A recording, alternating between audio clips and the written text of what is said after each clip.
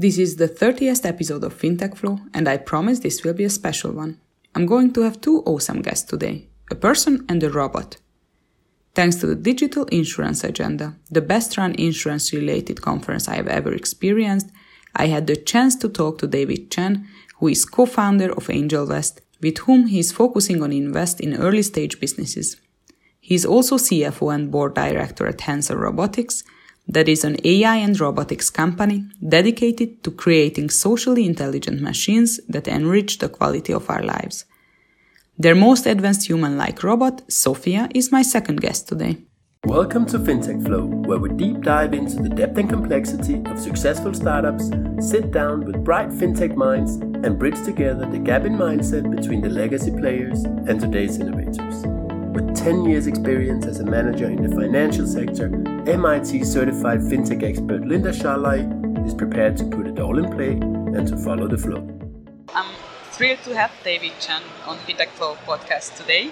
Thanks, David, for being here. Welcome to FinTech Flow. It's my pleasure. Thank you for having me today. Can I ask you to introduce yourself? So my name is David Chen. I have been an angel investor, a business angel, for over 10 years. I started in Shanghai, China, and I founded a group called AngelVest.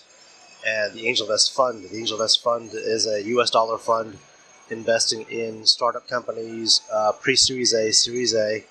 My group comprises of about 50 members who also look at deals with me. And as a group, we've seen literally over thousands of deals, and have met with thousands of entrepreneurs looking to raise money from us. Our focus in recent years, has been in robotics, AI, fintech, blockchain, and e-commerce. One of the companies that we put money into 5 years ago is called Hanson Robotics. Hanson Robotics, they're the makers of the Sophia robot. And Sophia, as a robot, has become very popular in the last couple of years in terms of her popularity as a celebrity around the world. Indeed, Sophia is a celebrity also here at the Digital Insurance Agenda. We can see and experience that. But actually, she is a so-called social robot. What is a social robot's role in our life, in our world? Well, the concept of social robots is to have a machine that we get to interface with that becomes a part of our social fabric. And just as we all have friends, right? We have friends that we talk to, we hang out with. We have pets, we have animals, dogs and cats that we hang out with, and they're part of our social fabric because they interact with us and we interact with them. The concept of social robots is that in the future, in the not too far future, we'll have these machines that will also be part of our social fabric, and already we're seeing that today. For example, in your laptop, in your smartphone, right? Look at how you interact with your smartphone, with email, with calling, with chats, with calling for a car service, or doing banking transactions through your phone versus a real person. And the machine of a smartphone has also become part of our social fabric, although we don't really look at it that way. I think in the future that interface can evolve.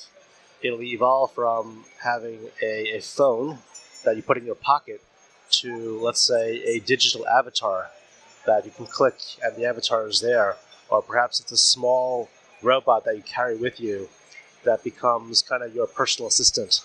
So that machine becomes a part of your social circle to help you with things that you need help with. You know, making a booking for an airline ticket, making a reservation for a restaurant, asking your personal avatar to call your friend, to call your mom, for example. So this is the interface that will evolve, that will also become part of us because we need that. We need that utility for ourselves in the future. That all sounds still very futuristic today, even though you're right, because we are using very many of those technologies. How far do you think this is what you just pictured, having our own robot or our avatar with us 24/7? Well, I mean, I think in some ways technology has already become 24/7 for us. I mean, how many people sleep with their phone next to them? You know, maybe you sleep next to your partner, but you also sleep next to your phone, right? So I think the phone has also become part of us 24/7. And in the future, maybe you won't be sleeping with your robot, but maybe you'll be sleeping with your robot avatar, which will be helping you whenever you want. What do you think the real potential of Sophia and similar robots could be? Well, the real potential when she becomes more mature and more commercially available as a consumer product is that we could have eventually the large Sophia in your home as a service robot to take care of your parents, to take care of your kids, to help you clean the house, for example. That's in the far future, in my view. In the near future, we would launch a consumer product about 14 inches tall. We call it the Little Sophia. And the Little Sophia would have also very amazing expressions, but it would have limited functionality. She wouldn't be able to take care of your parents or kids, but she would also be a personal concierge and a personal assistant in many ways. So I think there will be different phases as we think about the rollout and the deployment of robots. And even today, I mean, we already see that if we were to launch an avatar, a digital avatar, she could be on your phone, and even without the actual hardware, we could have a digitalization version of a robot that you could use. So in order to make it a little more tangible, for instance, could I use Little Sophia to order me a cinema ticket, or to, if my kid has a question that I cannot answer, can Little Sophia maybe answer the question? That would be the goal, certainly. Mm-hmm. I mean, in many ways, there are other products that we see in the market today that try to achieve that utility. For example, a Siri or Alexa at home. You say, hey, Alexa, what's the weather outside? Right? This interface, the voice interface, would help you achieve that goal. And will it be possible to dig even deeper, maybe on an emotional or moral level? So could Little Sophia or future Sophia in our homes help us raising our kids, showing them the right moral, we think?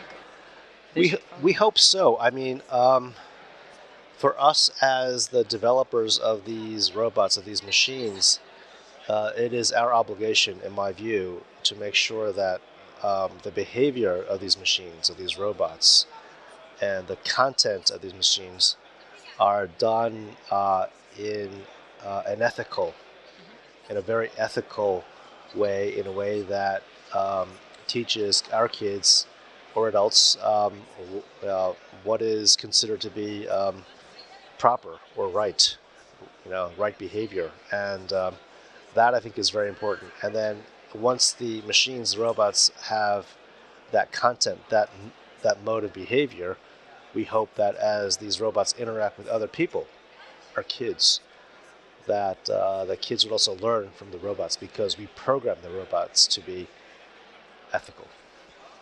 That would be cool. When will Little Sophia be available for public? So we have launched the Kickstarter and Indiegogo campaigns in the USA this year. The product development goals are to have Little Sophia available for the marketplace in the year 2020, next year. Okay. Can you say anything about the pricing of Little Sophia? It'll likely be under the $300 price range, even lower possibly. We're still working on that, depending on the cost of manufacturing and the other R&D costs that need to go into Little Sophia. But the retail pricing should be under $300. Oh, okay. Yes. So this is actually going to be widely available. Yes. Will it be available worldwide? Well, initially we'll launch in the United States, but our goal certainly would be to have it worldwide. Interesting to see, and I guess you have many other interesting companies in your portfolio. You mentioned you're an angel investor. You have a company, and Hanson Robotics is one of the companies in your portfolio. What are the things, when you consider investing, what are the things that are looking at to decide if you want to invest or not?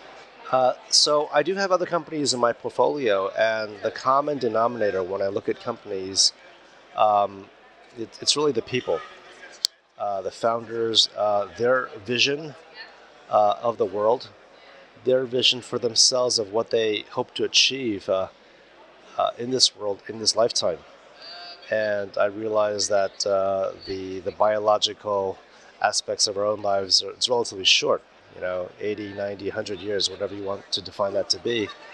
And I think it's important for each of us to really look into ourselves and discover what our purpose, what our creative energy directs us to do.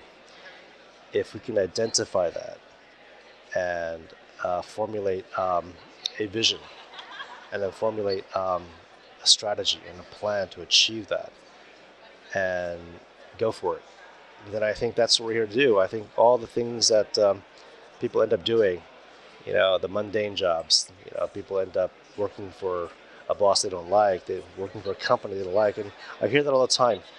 And wouldn't it be great if we could find people who really can tap into their creative energies and become that entrepreneur, to become your own boss and pursue their vision, pursue their passion, and aim to make products and services that will help benefit humanity, mankind. And if we could do that, then they would become the next great entrepreneurs of their lifetime. And there are many entrepreneurs that I've looked to that I think, wow, those people are amazing. How do they do that in such a short amount of time? Whether it's Henry Ford or Steve Jobs, or some of these great company creators. I mean, I used to work for Honda Motor. Mr. Honda was himself an entrepreneur, and how he built Honda Motor from essentially a motorcycle company to where it is today, a car company, and they make airplanes and make robots. I mean, you think about what he had to go through to create this amazing company. Was not easy, but he focused on his passion and his mission to do something great for consumers and the world. So that's what I look for. I look for people to invest in, people that have big visions, people that want to disrupt, people that have the ability to show leadership, to bring a great team together, to work with the founding team, to make something amazing happen. Cool. Is it easy to judge that? Is it easy to see it on who will be the right choice? I think I've gotten better over the last 10 years of how to judge people and to understand, whether they not only dream big, but actually can do the execution, because that's also important. I mean, a lot of people have great dreams, but unless they can find the resources to make that happen, then it's only a dream. As far as I know, you are mostly active in the US and in Asia. Do you have any plans to come to Europe?